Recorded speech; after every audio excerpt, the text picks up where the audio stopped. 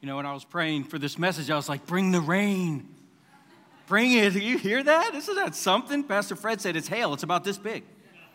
No, I'm only kidding. I'm only kidding. Hi, I'm Steve Ruggiero. I'm excited to share tonight. I love coming to church every weekend, and then we meet throughout the week. You hear us say a lot here that we get to do life together, right? So coming to church, it's like our lives become integrated. And because of that, I was thinking, you know, we get to celebrate a lot of the highs in people's life, you know? Like recently, one of our very own service coordinator, April Hauser. April, raise your hand. Right? She just won the 2017 Modern Technology Leader of the Year, right? I mean, that's one of our own. You know, we got to celebrate those things. So along with celebrating the highs at church, we also find comfort in the lows. For me personally, I lost my mother a couple years ago. It was a difficult time, but I found comfort in the community here at City Life.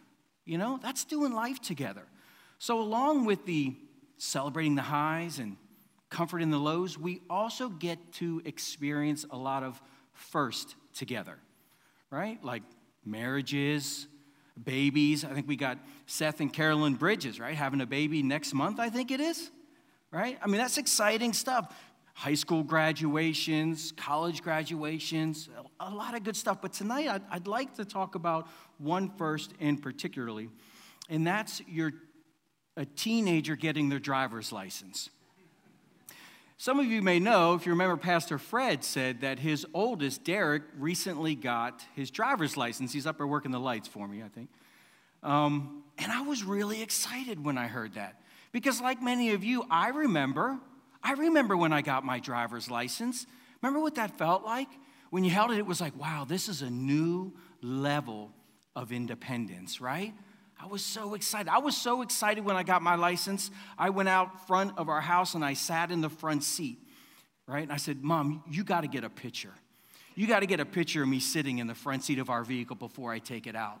And I said, and go get my little brother. They swaddled him up in a blanket, and he was sitting next to me. So my mother comes out and takes a picture. And you know what? I have that picture, and I'm going to show it to you. I look a little different. So this is me about taking my vehicle away for the first time. Look, now I know what you're thinking. You're thinking, some of you are like, whoa, is he that old? I'm in a horse and buggy, right? Is Steve... and when did Steve start wearing a bowler hat? You know? So obviously that's not me. But I remember I was excited, right? I was excited when I got my license. I was excited for Derek. But I also had empathy for Pastor Fred and Vanessa. Because I also remember when my oldest, my daughter, got her driver's license when she was 16. Is Jessie in here? Yeah, raise your hand there, Jess. Thank you. And I remember when Jessie pulled her 1990 Chevy Cavalier out of the driveway. She pulled out, and the further she got from the house, the more my lungs constricted. It was like the oxygen was being sucked from my body, and I was thinking, oh my goodness, my baby girl out on I-64?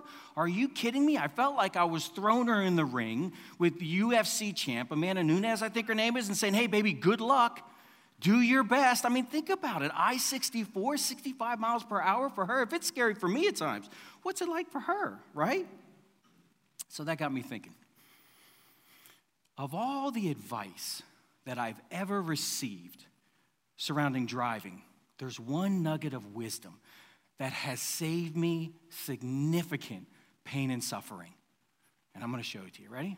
It's this move right here. Driving. You ready? It's this. Oh. You see that? That was it. That little move right there has saved my life more times. I'm going to show you again, ready? Right over my left shoulder. Oh, the blind spot.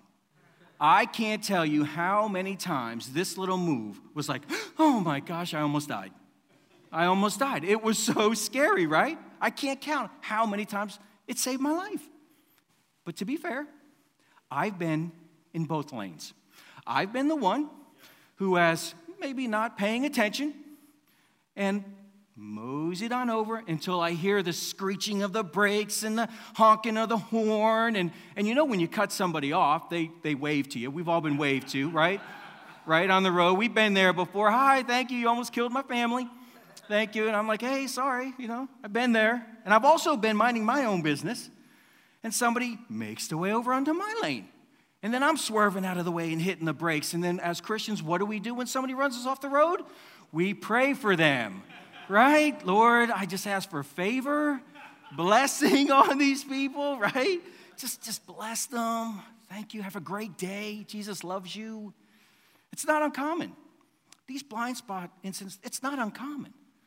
The National Highway Traffic and Safety Administration, they said in the United States, we average about 850,000 blind spot accidents every year, with 500 of those ending in fatalities. And look, I get it. It's not as bad as drinking and driving. Absolutely. Where 10,000 people every year lose their life. And it's not as bad as texting and driving, which, oh, by the way, has now made its way up to be the number one cause of accidents with distractions. But with that being said, hey, who wants to sign up for this? These are the top 5 injuries as a result of vehicle blind spots, right? Who wants to sign up for back and neck injuries, broken glass, internal injuries, spinal cord and whiplash, all because we don't make checking our blind spot a regular part of our driving habit. So if you're here tonight and you've never driven, you don't have your license yet, and you have no idea what I'm talking about a vehicle blind spot, this is a definition. It's an area around a vehicle that cannot be directly observed by the driver while at the controls under existing circumstances. So why am I telling you this? Why am I talking about vehicle blind spots tonight? I think probably most of you know. See, because I believe, just like some of you believe, that just like a driver of a vehicle, you and I, we have blind spots as well.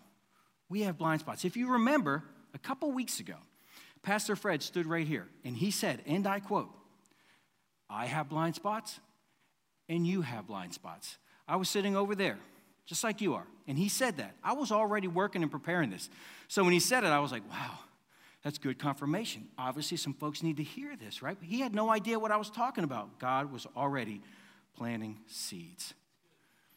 And when I first started studying and doing my research on these personal blind spots in our life, I thought they were just maybe some troublesome behaviors that we have, right, that need a little tweaking so we can have more constructive relationships. But the more I began to study these things, the more I began to see they're more than just nuisance habits.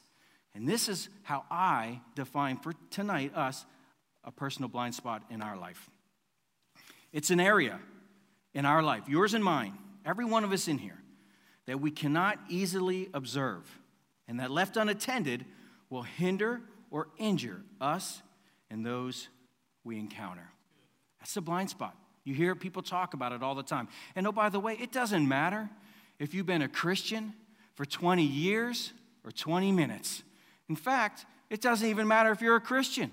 We all have blind spots. And if you're thinking, well, look, I'm a pretty rational person. I don't know really if I have them. Manfred Ketz-DeVries is an author. He's a kind of clinical psychologist, and he said this. He said, even the most rational people have blind spots, and even the best people have a shadow side, a side they don't know and they don't want to know. He went on to say that we even increase and insulate these blind spots with defense mechanisms so we don't even know why the behavior or the motivation behind them, even though everyone in our life, yours and mine, they see them. Listen, blind spots are true obstacles in our life. They're significant barriers that affect our spiritual growth, our emotional health, and our relational depth. And here's the thing, that gospel that God has entrusted us with because of blind spots is at best, at times, hidden, and at worst, lost. So that's why I want to discuss it tonight. I want to talk to you a little bit about these blind spots because I believe in each and every one of our lives, if we shed some light on them and we begin to take actions to reduce them and mitigate them, then we can close the gap between the person that we are today and the person that God has called us to be. which reminds me of something else that Pastor Fred said when Shani spoke about the persecuted church. She came up and said, listen, folks, we're not just trying to occupy your time here. We want to make a difference. Isn't that why we're here? Don't you want to make a difference? Before we make a difference out there, though, we have to make a difference in here, in us. And this isn't a new concept. In 2002, then Secretary of Defense Donald Rumsfeld, right, he was giving this briefing to the Department of the Defense. And he said, you know, we know that there are known knowns. There are things that we know that we know.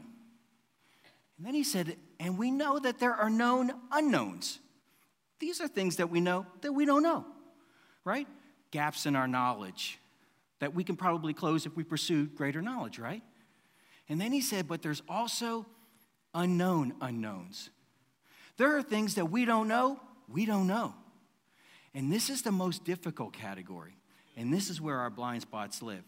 Some of you here tonight might think, okay, Steve, I hear what you're saying. I agree. There's probably some things that I don't know. But you know what? There are enough things that I do know about that occupy my time that I'm working on. I don't have time for those. And I would say, you know what? I'm glad you're working on them, as am I, on those things that we do know about. But you know what I found? And this is important. I found that the very things that often prevent progress in those things that we do know about are the things that we don't know about, right? So we're wondering, why am I not making progress in these known areas? And I would say because oftentimes it's in the unknown areas. And that's why we're going to talk about it tonight. We're going to talk about blind spots. Keyword being blind. I believe there's a couple different types of blindness. There's a physical blindness. We know about that, right? A condition of the eyes that the individual can't see. But there's also a perceptual blindness. This is a psychological lack of attention or awareness. That's not the result of any deficiency or deficit in our eyes. And then there's a spiritual blindness, which is an inability or an unwillingness to perceive divine revelation. And I'm going to cover some of the perceptual blindness tonight, but how many of you know that there's often a fine line sometimes between the spiritual and the natural? So I'm going to touch on some spiritual principles because I believe that they have great effect on our perceptual blindness. Amen? Now, Jesus, he addressed this in his day, didn't he? We know he healed the blind, right? Remember, I was blind, now I see. We know he did that. But do you know he also dealt with people's blind spots, the perceptually blind? So if you have your Bible, and I hope you do, or your phone, turn with me to Luke 18.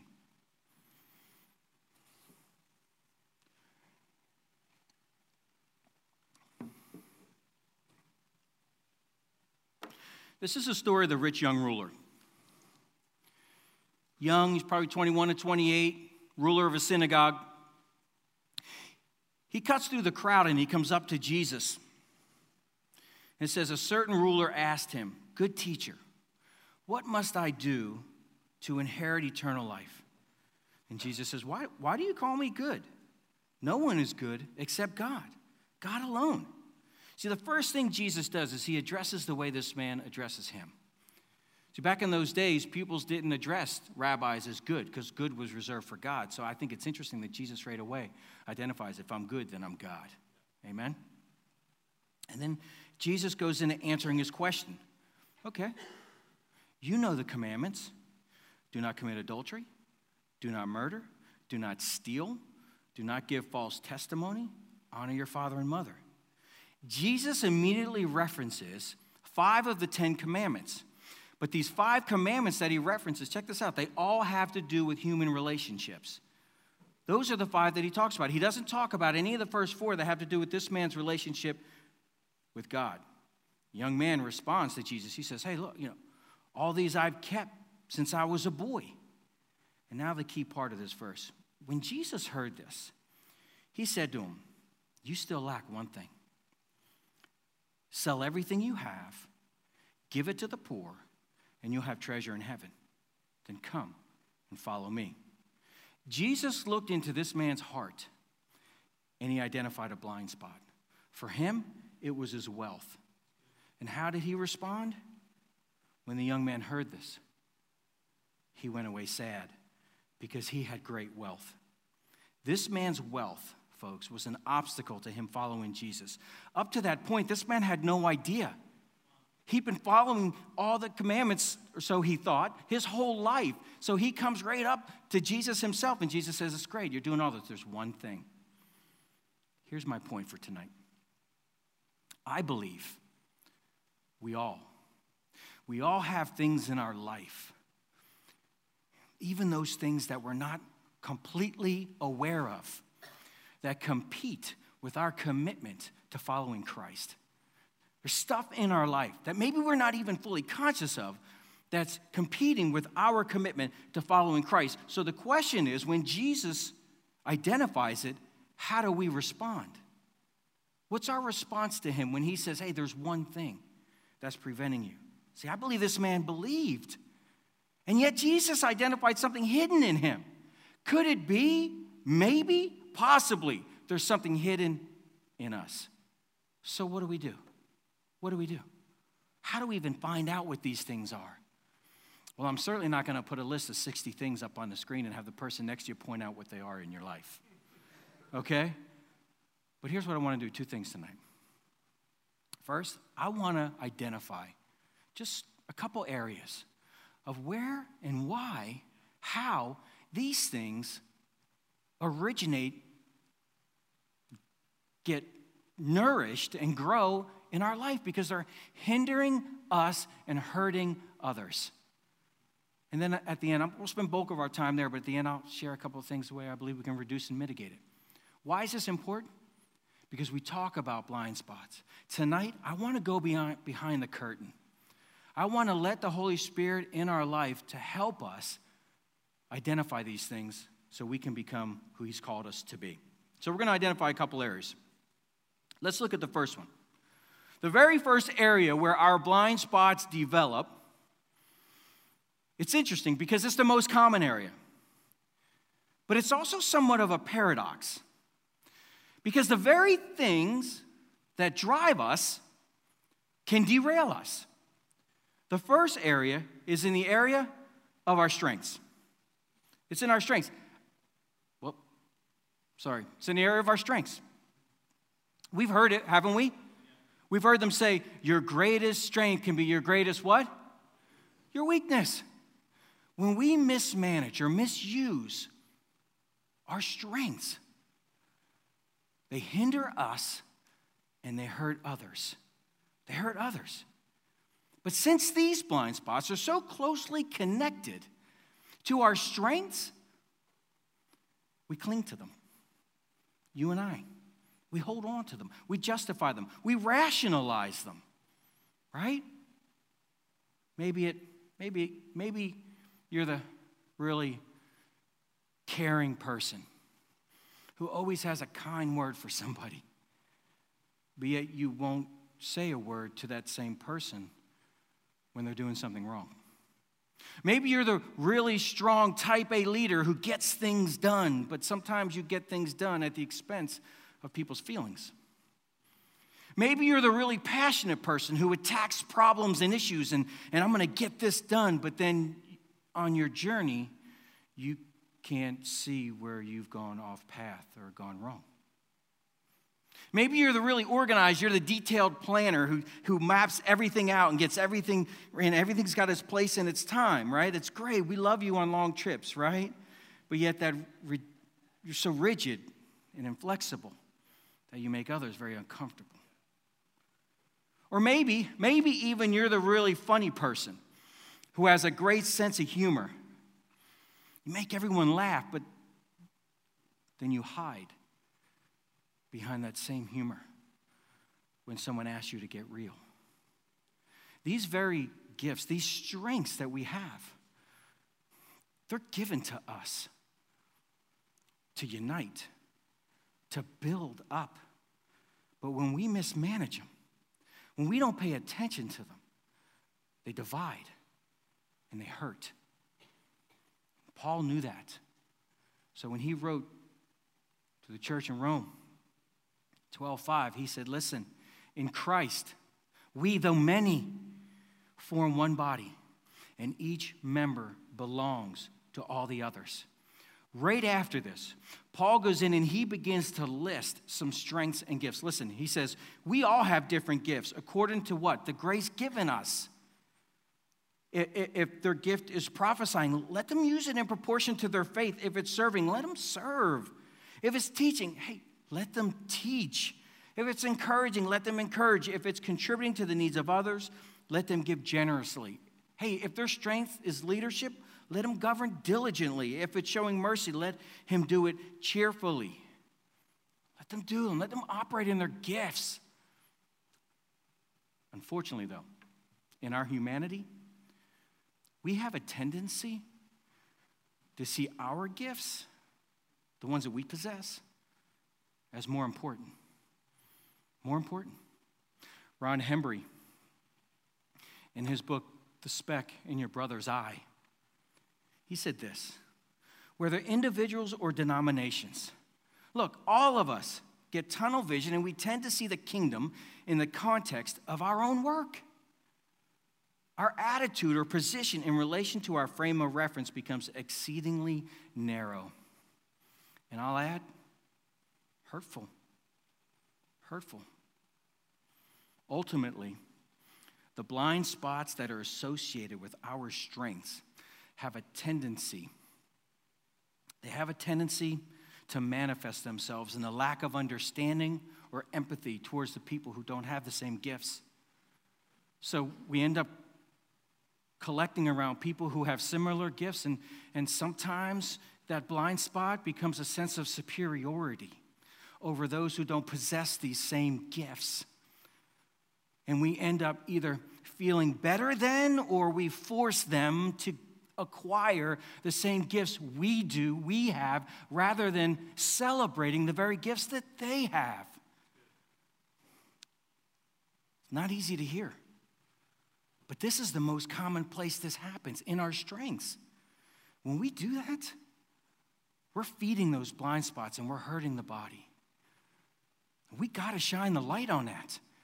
If we're to close that gap between who God's called us to be and who we are, we have to be willing to look at that together as a community. But that's not the only place where there are blind spots. There's another one. And this one has to do with our past. And I call it scripts. You've heard us talk about scripts in City Life before. See, scripts is when old patterns of behavior make their way into the present and cause us difficult challenges.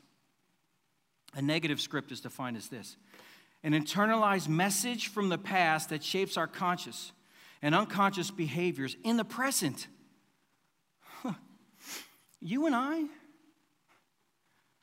we can try to ignore these things, these scripts, but our bodies remember them, especially when they're tied to difficult memories.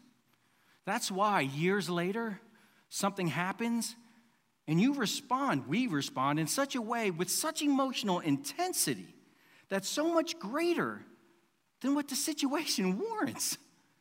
We've seen it, right? We're like, whoa, calm down. You know, where's that coming from? It's a great indicator that you may want to, over the shoulder, what is it? In their book, Love and War, John and Stacey Eldridge, one of my favorite quotes, said, our brokenness combines with our sin, and it produces a style of relating, an approach to life, which to us feels so utterly justified and so perfectly reasonable. But in fact, it's the very thing that will destroy us and those around us. In psychology, got some psychology folks in here. The term is called transference. It's transference. It's this compulsion, this urge to return to the past, to repair unresolved issues. And then what we do is then we come to the present and we direct all of those unresolved problems on the people in the present. When in fact, what we should be doing is through prayer, having conversations with some of those people from our past, which oftentimes is maybe our parents, siblings, significant others, right? Look, anytime unresolved issues from the past show up in our present, you know what it reminds me of? Do you ever go to baggage claim at the airport? Everyone's walking with their bags like this. This is us. This is us when we pull all the bags from the past. We're just wheeling them to the front. All this baggage. How many times have you heard people say, oh man, they come with what? A lot of baggage. Let me say this, just between us. We all have baggage. We all have baggage. Every one of us shows up to Jesus with a 24-foot U-Haul to the top with baggage. If you're here tonight and you think you don't, say hello to your blind spot. Hello, denial. Amen? The Latin word, this is interesting, for baggage is impedimenta. It's where we get the word impediment. And it means to hinder one's growth. To hinder one's growth. That's what these bags are doing when we're bringing the past into the present. I don't know, what does that look like? I don't know, maybe you're the one that raises your voice and gets really agitated anytime there's really difficult discussions. Or you're the one in the meeting that wants to argue every single point, right? You're the one who can't say no for fear of rejection, or you constantly hear disrespect in every comment against you, you know? Or maybe you're the one that wants to run away every time the conversation begins to get a little uncomfortable or real. Look, a lot of these things, you and I, here sitting tonight, we look really nice tonight. But let me tell you, there's some things from our past that are trying to come up today, and they're staying right about in this area in our blind spot, and yet here they are, hindering our progress in what God has called us to do and be, and it's hurting other people. And we, as the body of Christ, have to have the courage to take a look at it, to take a look at it. When we're carrying the weight of these unresolved issues to the front, to today, it can be heavy, right? It feels like just a lot of stuff. And that's why Jesus said, listen, he said it to you and to me. Come to me, all you who are weary and burdened, and I will give you rest. Isn't that what we need? When the past is paralyzing our present, he said, take my yoke. Take my yoke upon you. Learn from me, for I'm gentle and humble in heart, and you'll find rest for your souls. For my yoke is easy and my burden is light. When we begin to open our past to the Lord Jesus, he takes our bags and he tells us to run in the freedom that he's called us to run in. It's interesting that I finished that area. We went scripts with take my yoke upon you. Yoke is easy, burden is light, because our next area kind of ties into it a little bit. It's stress. The third area. Now, I know a lot of people are like, dude, I've heard about stress.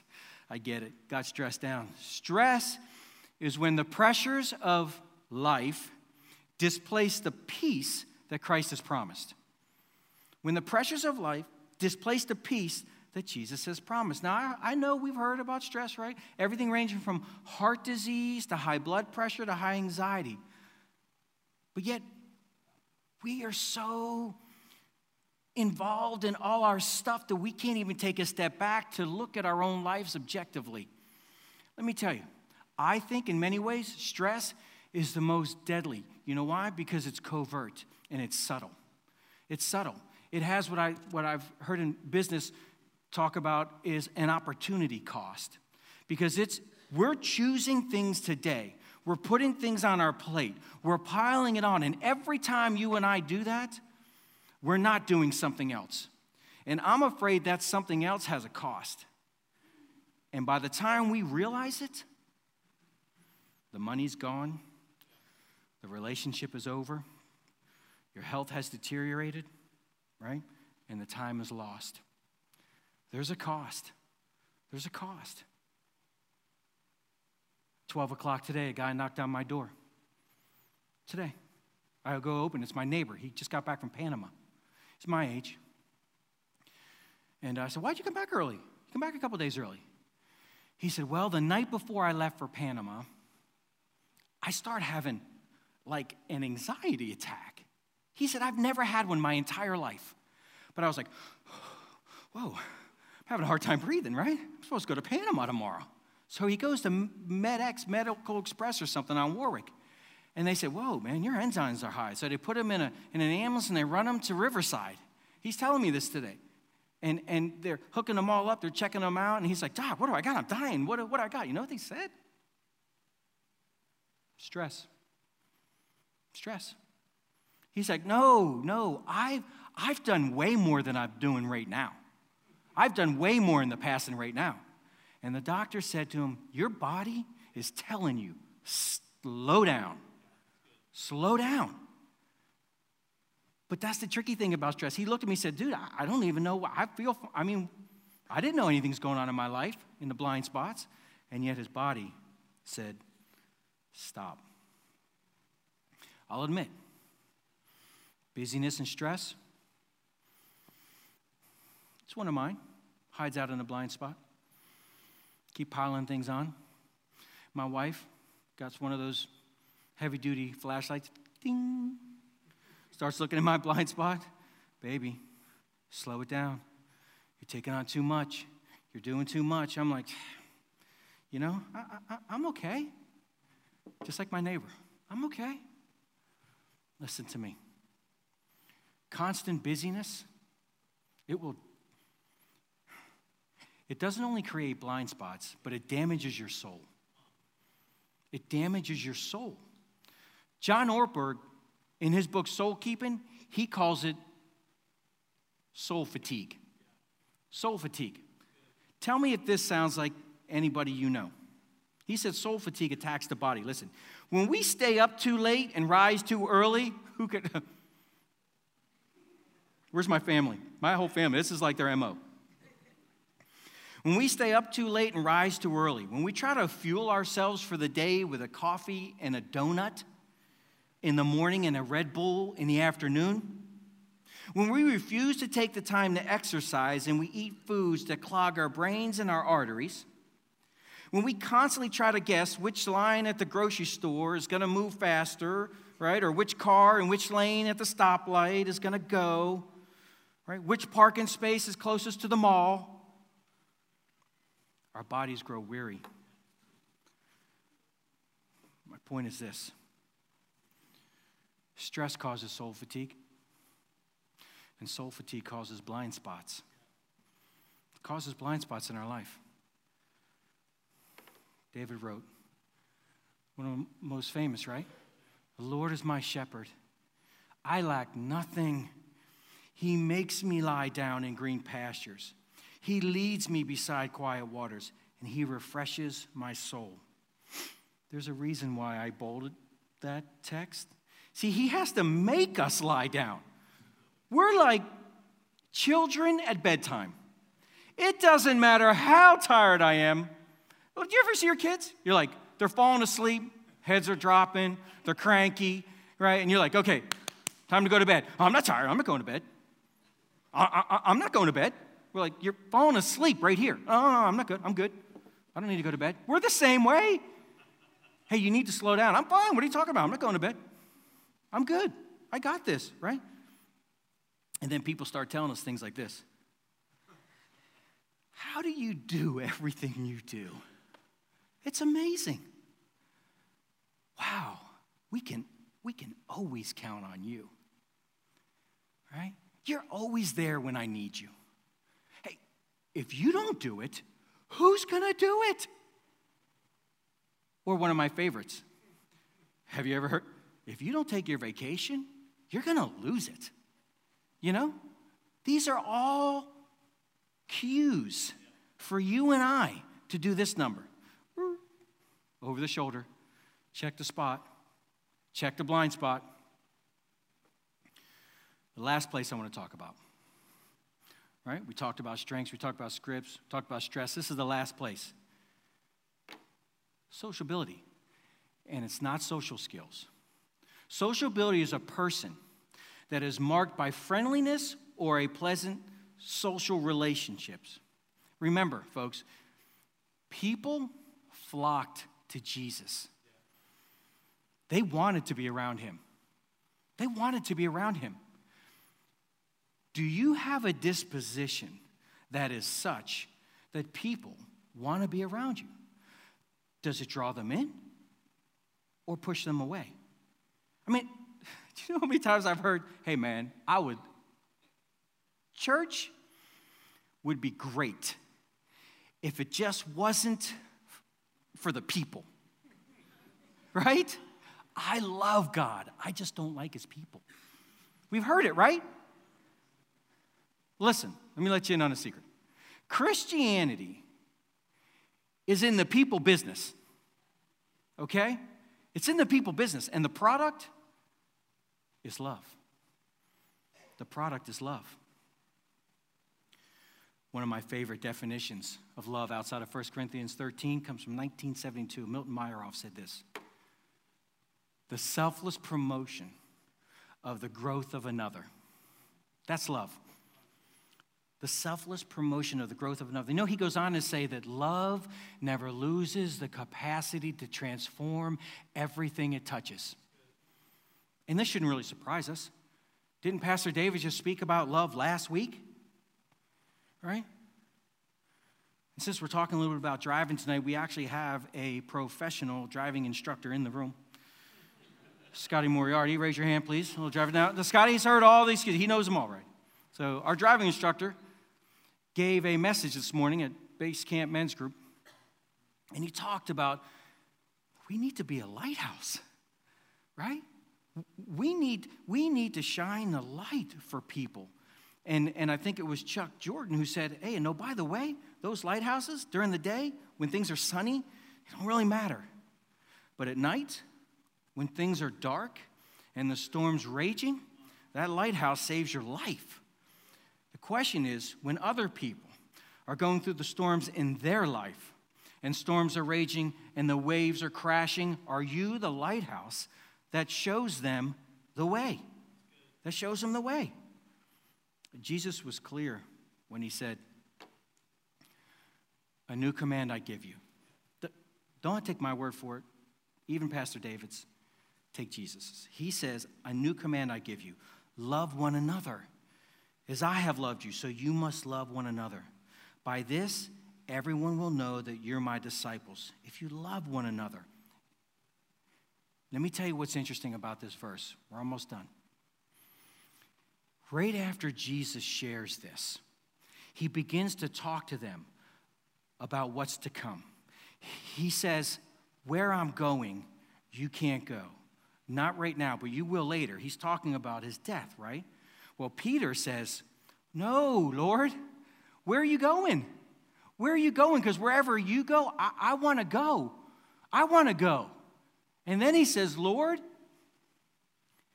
I'll lay my life down for you. Do you think Peter was just speaking hyperbole to Jesus, or he was just like being, well, whatever?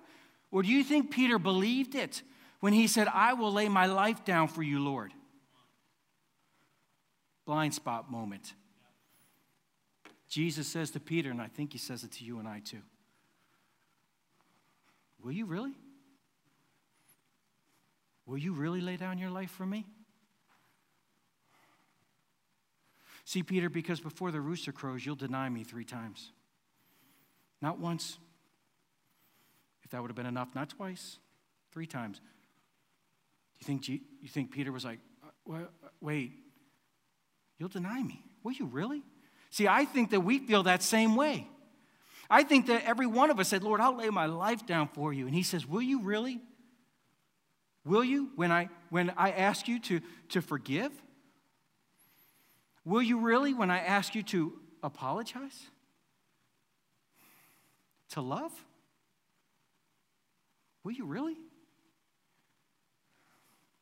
Let's let him shine the light. Peter believed.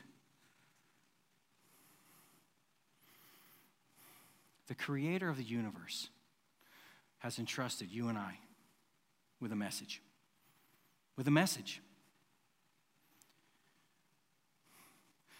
But who wants to hear the message from somebody who's unkind, cruel, cranky, frustrated? You and I, we're the ambassadors of the gospel. But who's going to come to us if we're like, whatever? Or we're so aggressive, we just pull people right over. You know? So some of you are thinking, wait. Did he just tell me to be nice? Did I come to church, get my car pummeled with hail, so Steve could tell me I need to be nice? Is that what he's saying? That's exactly what he's saying. That's exactly what I'm saying. Yes, we do. We need to be nice. Rohit Bhargava, a book called Likeonomics. Look what he said. Love this quote.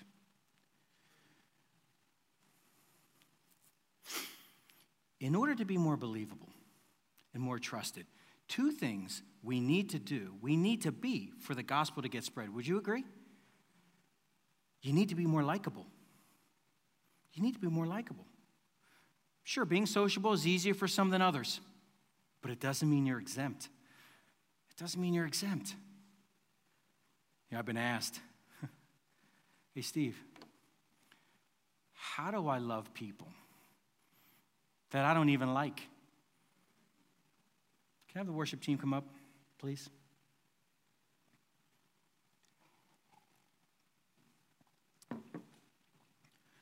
How do I love people that I don't even like? Tim Sanders wrote a book in 2005 called The Likeability Factor. And in this book, Mr. Sanders identified 4 critical components of our personality. That he said, you know what? There are 4 things that if we learn to enhance, we can be more likable. Number 1, ready?